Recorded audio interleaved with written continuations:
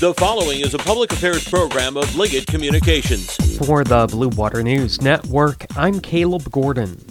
Bitter cold temperatures and a water level still above the flood stage means residents along the St. Clair River should be prepared for more flooding.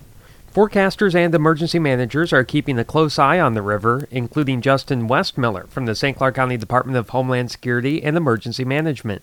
He shares what riverfront homeowners should do to prevent future flooding. Remember, those sandbags are used to protect your home. They don't do any good out on your seawall. You won't stop water that way. You stop it next to your home so that it doesn't invade your property. Once it starts to warm up and it is actually safe for people to get in there and provide assistance, we have been working with a couple of nationally recognized volunteer organizations that are going to come in and help us.